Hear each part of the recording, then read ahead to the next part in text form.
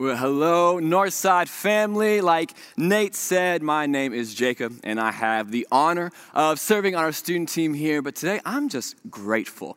I'm grateful that you chose to spend some of your weekend with us. I'm grateful that I had the chance just to grow up here. And most importantly, I'm grateful that right now we get to learn together about conflict. I don't know if you've been with us the past few weeks. We've been going through the series called Deal With It. And Michael Chanley, he's on our team here. He said it perfectly. This has been a timely series because we have been going through a little bit of some conflict in our world. And maybe you've experienced conflict in ways we haven't even talked about yet. But it is so important that we deal with it because all around us, things are dealing with us. And specifically today, we're going through this topic that it's a conflict that we don't maybe think about all the time. We don't even address it all the time, but it is all around us. We are all experiencing it, and we are talking about situational conflict. And when I say that, you might be thinking, I have no idea what you mean right now. And here's how I'm going to put it for you today. Situational conflict is when the situation you are experiencing is different than the one that you expected. It's when you thought things were going to go this way, you were hoping things were going to go this way, your expectation was here, but then reality hits or an experience hits and it's completely different. In easy terms, I'm just going to say this. When life isn't going the way you thought, hope, or expected. And I can tell you right now, there's been plenty of times in my life where I've stepped back from a situation and I've said, oh, okay, life isn't going the way I thought it was going to go. I remember a few years ago, it was Mother's Day. And it was this specific Mother's Day. For some reason, I just wanted to really honor my mom. Now, caveat, you should always want to honor your mom. But for me, on this specific day, I said, Jacob, you have to just make your mom feel like $1 million. You have to do something for her that's going to be amazing. And so it's Sunday morning. She's getting ready. Her hair's done, her makeup's done, she has a dress on, and I'm like, what am I gonna do? And I walk out into my kitchen, and there in the kitchen, on the counter, I see some cupcakes, and I say, this is genius. Mother's Day calories don't count, so whatever she eats today, it's free, she can do what she wants to. I'll bring it in there for her and be like, Mom, fresh cooked, which was a lie, but I was gonna bring it to her anyways, and she's just gonna love it. We're gonna laugh, she's gonna laugh, I'm gonna get extra allowances, it's going to be awesome. And so I grab the cupcake, I make my way down the hall, and I open the door to her room, and for some reason, the first thing I do is I start singing Happy Mother's Day to the tune of Happy Birthday. It's weird, but it's what I did, and I'm like, Happy Mother's Day to you. And by the way, this was working. Like, I'm going in there, and Mom looks at me, and she gives me one of these looks where she's like, Jacob, I'm just so proud of you. I love you. And I'm like, Mom, I love you too. And I'm walking towards her. And as I'm bringing the cupcake up to her and I'm getting closer to her and the song's ending, I think, Jacob, you have a chance here to make this a memorable Mother's Day that no one will ever forget. And I think you should take this cupcake and smash it into your mom's face. She is going to love it. Now, do you hear that? It's the sound of mothers everywhere across Southern Indiana, not mad at me, but disappointed in me. Like you can hear it everywhere. And so I'm going closer and I'm like, she's gonna love this. It's gonna be delicious for her because she can just eat it off her face. She's gonna be like, oh, Jacob, this is such a funny joke. Let's go to church. And so I'm going up. I'm like, there is no downside. And I sing Happy Mother's Day to, and I turn my hand and just go, pow. And I say, you, and shove it in her face. And I'm stepping back saying, I am so proud of myself. I'm like, hug me, Mom. Like, this was such an amazing thing. And my sweet, sweet mother, on Mother's Day of all days, starts to cry. She burst out crying. And I stepped back and said, oh, this is not how I expected this situation to go. I was expecting to go this way. She went this way. My dad walks out and says, Jacob, what did you do? And I say, I just shoved a cupcake in her face. What's the big deal? Oh, I had a moment where I said, that was a problem. Now here's the deal. It was memorable. We still talk about it to this day. And that was a moment for me where expectation and reality did not go together. And it's a funny example, but maybe in your life, you're experiencing some situational conflict that's not so funny. And you're going through some things right now where you expected it to be one way, but now that you're experiencing it, you're saying, I don't know what to do because the reality is so much harder. And it could be something with your job. where you just go to your job every single day and you think, I thought, I had expected, I had hoped, but by now I would like it more. I had hope, but by now, all the work I did, all the college I went through, everything I've sacrificed for this company or this agency, that they would respect me more and they'd pay me more, and it's just not happening. And there's this divide between what's going on and what you expected. Maybe for you, the situational conflict with your job is you just don't even have one yet. And you thought, man, I thought I'd go right out and get a job. I thought someone would hire me. I thought things would be different, but for some reason, it's not happening for me. And you're asking this question right now, what do I do? Maybe it's your money, and you thought maybe you'd have more by now, and you thought that you'd make the right investments, or you'd save up. I remember when I was younger, I just thought I thought my parents had tens of millions of dollars. I just thought, everybody has to have millions of dollars, and I'm finding out that's not true. And maybe you're in that situation where you're thinking, I don't know what to do. I don't have enough money. The reality is this way, and my expectation was this way. Maybe you're on the opposite end of the spectrum, and you have a lot right now. And you thought the more you'd get, maybe eventually you would feel happy. And the more you get, the more empty you feel. And you think, what do I do? Maybe it's not your money, your job. Maybe it's your family. You thought you would have one. You thought that you would have at least a girlfriend or a boyfriend right now, maybe even a fiance, but you don't have any of that. You just are alone, and that's not what you expected or hoped for. Maybe you're leading your family through some times that you never thought you'd have to go through, and that's a tough reality. Maybe there's just something about a family that you thought, I never thought this was going to happen. Or maybe if none of those hit you, I can just say one number, which is 2020, and you're like, oh yeah, there's a little bit of situational conflict in 2020 this year. I don't think any of you woke up on January 1st and was like, pandemic year, I can feel it, right? Like, I expect it this year. And right now, things are being canceled that you had hoped for. I work with the students, so I talk to a lot of seniors who had things ripped from them. And they couldn't go to prom, they couldn't go to graduation. They had all this work to lead up to their last semester. Now it's gone, and they're saying, man, I thought I was going to end high school different. Maybe you had a vacation taken away. And to other people, that's not a big deal, but for you, you're like, I needed that. If I didn't have that vacation, I don't know how I'm going to get through the next week. I just needed to disconnect. I don't know what it is for you. Maybe life just in a whole was supposed to go this way, and every day you wake up to a harsh reality that it's going this way. And you're asking this question, what do I do? Now here's the good news. We aren't the first people who have asked that question before. And even in this book of the Bible that we're going through, Philippians, Paul talks about it. And he addresses it. And so we're going to be in Philippians 4 today, verses 10 through 13. And I love to tell our high school, middle school students, if you have a Bible, to read it with me so that way you know I'm not just making this stuff up. It's actually in there. And here's what Paul says in verse 10. He starts it off and he says, how I praise the Lord that you are concerned about me. Again, I know you have always been concerned for me, but you didn't have the chance to help me. Now, before we go any further, let's get some context. He is writing to them, thanking them for a financial gift that they gave him.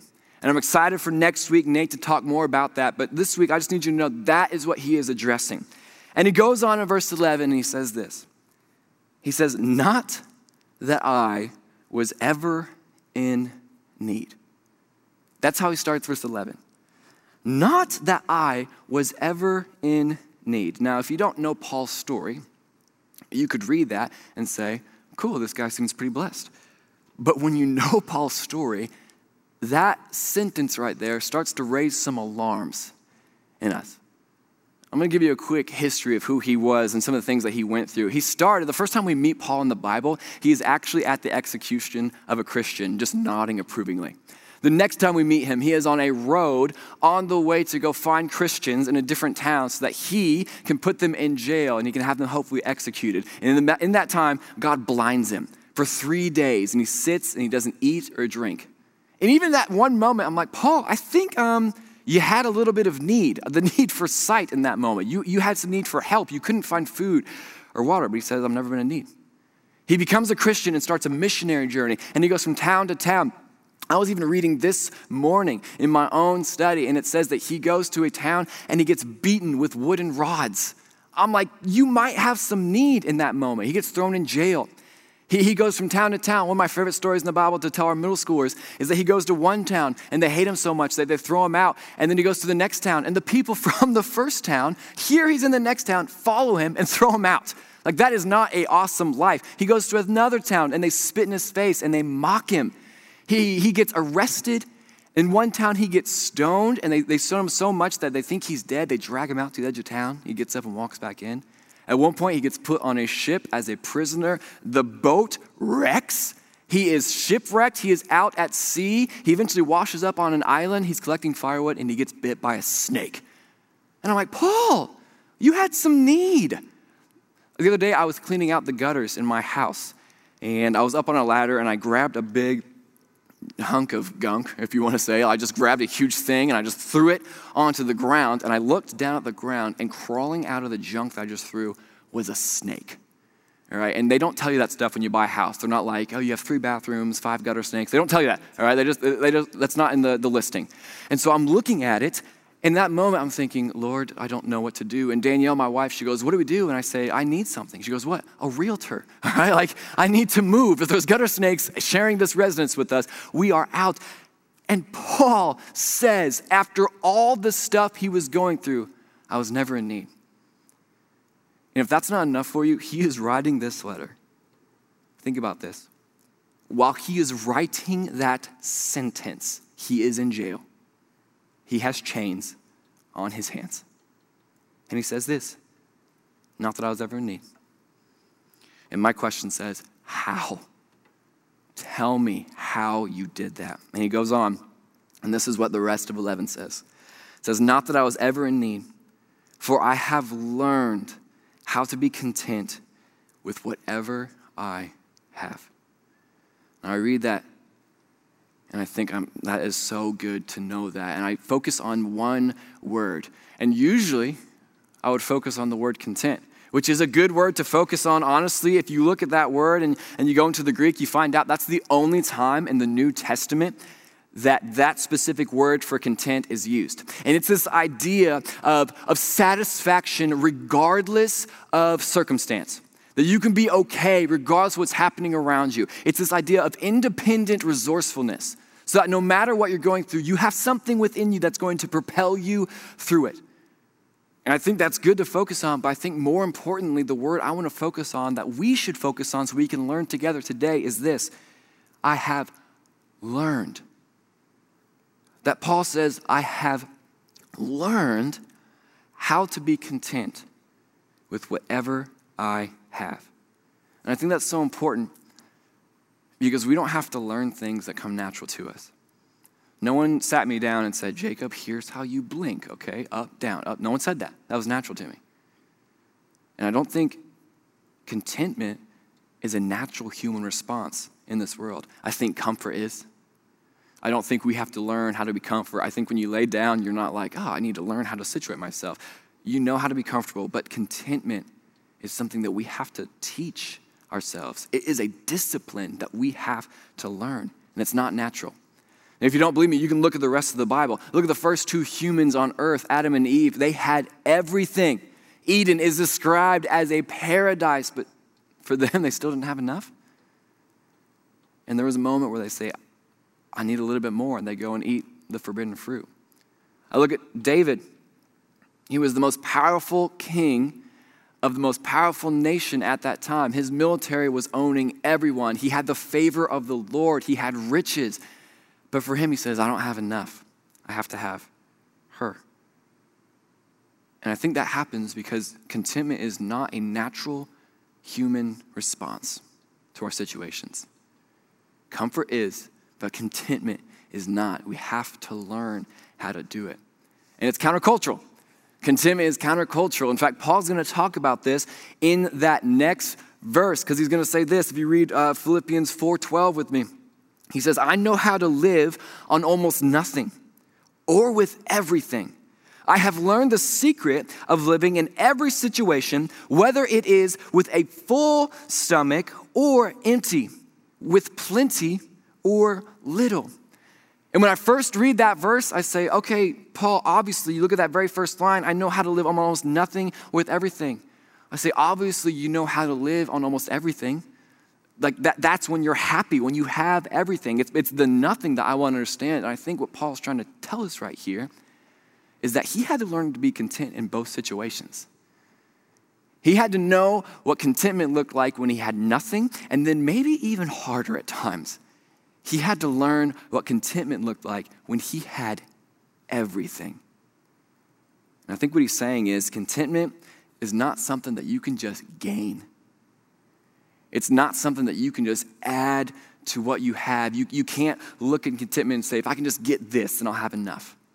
If I can just add this to what I have, then I'll have enough. It's not something you can gain.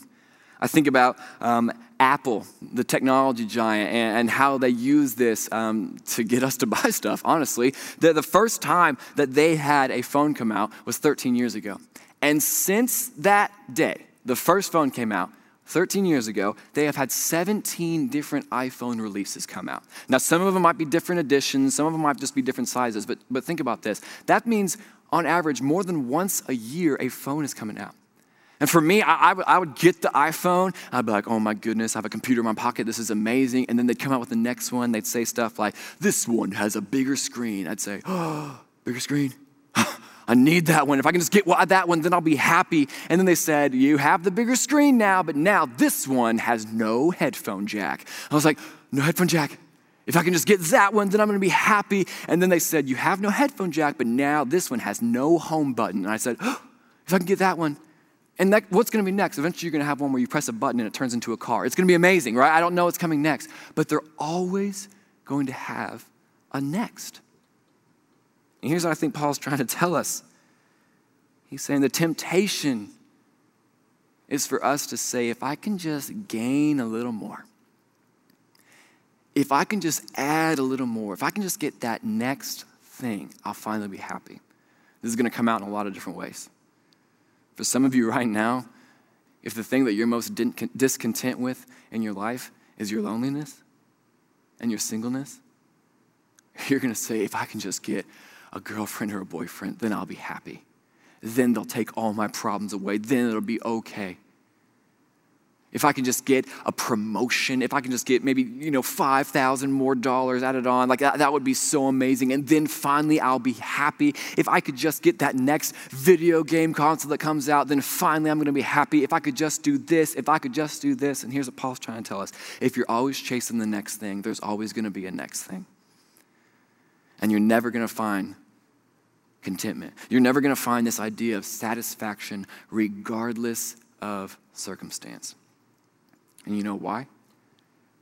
Because in that mindset, we're only focused on the things around us. We're only looking at the things around us. We're only looking at what we're going through, what we have, who is around us. And Paul nails it in verse 13. He says this, if you want to read it with me, for I can do everything through Christ who gives me strength. Maybe your version says this, for I can do all this through Christ who gives me strength. Both are excellent ways to say this idea. When it comes to contentment, it is so much about what is within you as opposed to what is surrounding you at that moment. It is all about who is in your heart, what you are doing with it, than what is going on in the circumstances you are facing. Paul says, when I had a lot, I chose Jesus. Paul says, when I had a little, I chose Jesus. Paul says, when my stomach was empty, I still chose Jesus. Paul says, when my stomach was full, I still chose Jesus. And that is how I learned to be content. Because no matter what happened, I decided to choose Jesus.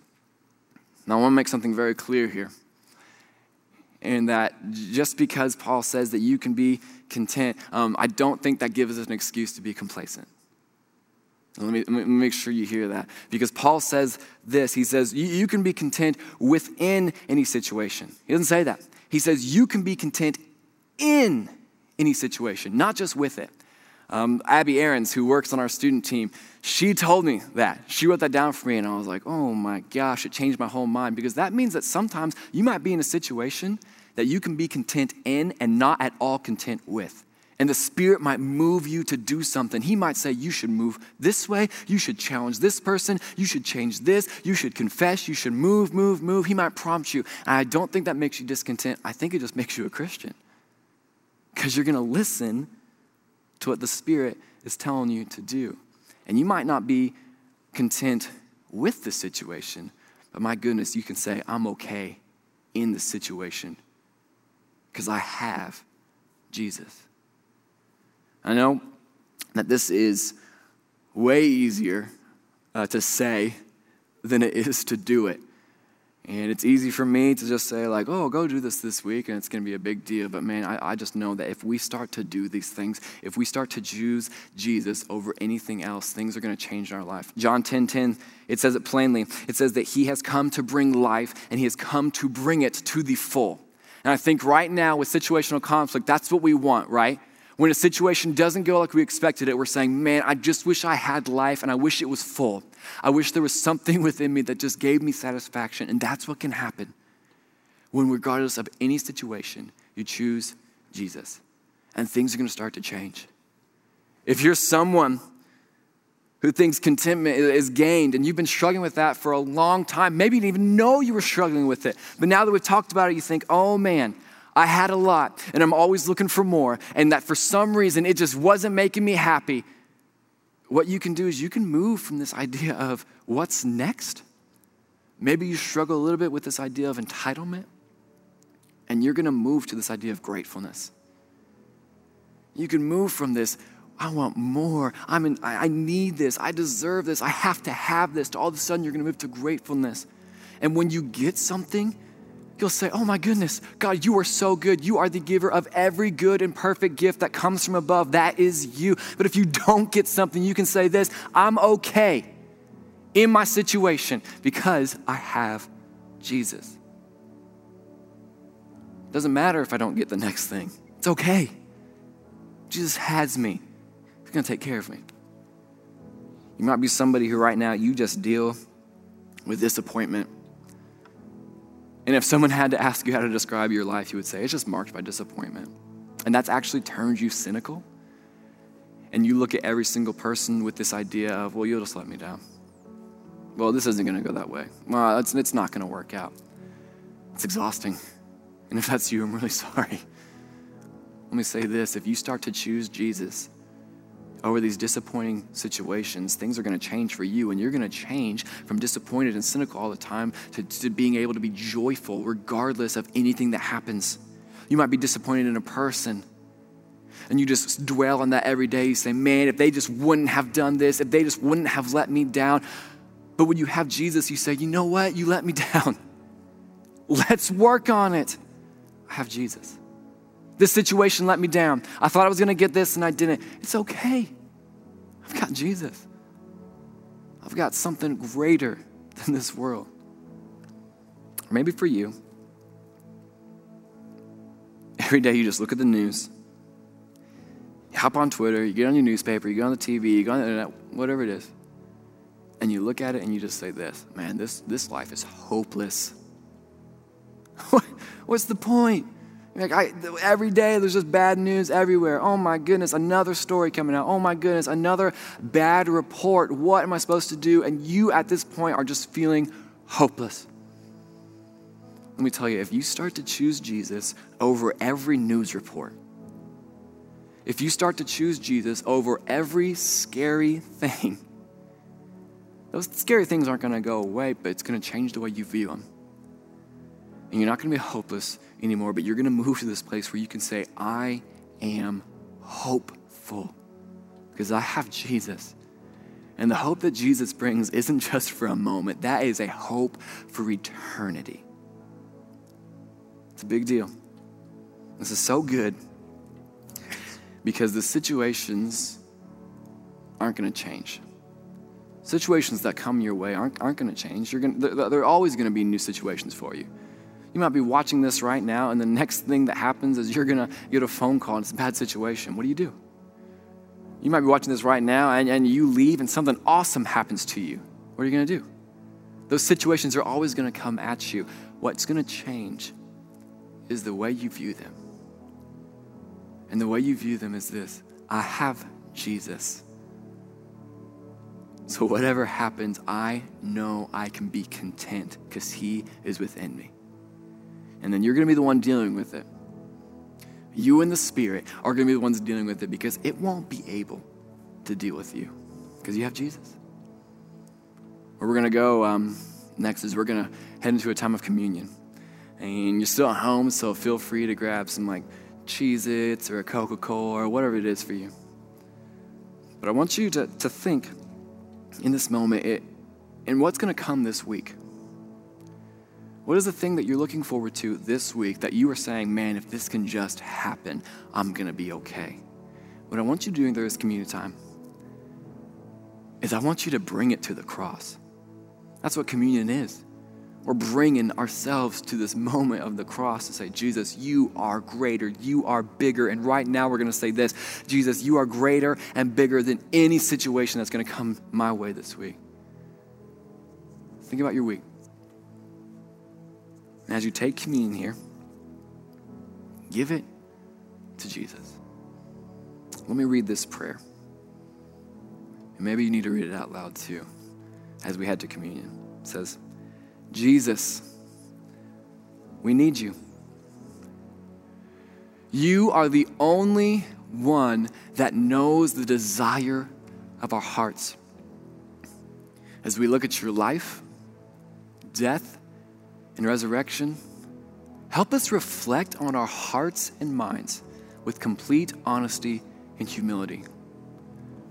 When we were dead in our sin, you provided a way and made us righteous in you. Gracious Savior, by the power of the Holy Spirit, help us look to you as a provider in every situation. Jesus, you are and always will be enough. May that be your prayer this week as we deal with it. Let's take communion as a church across many different homes.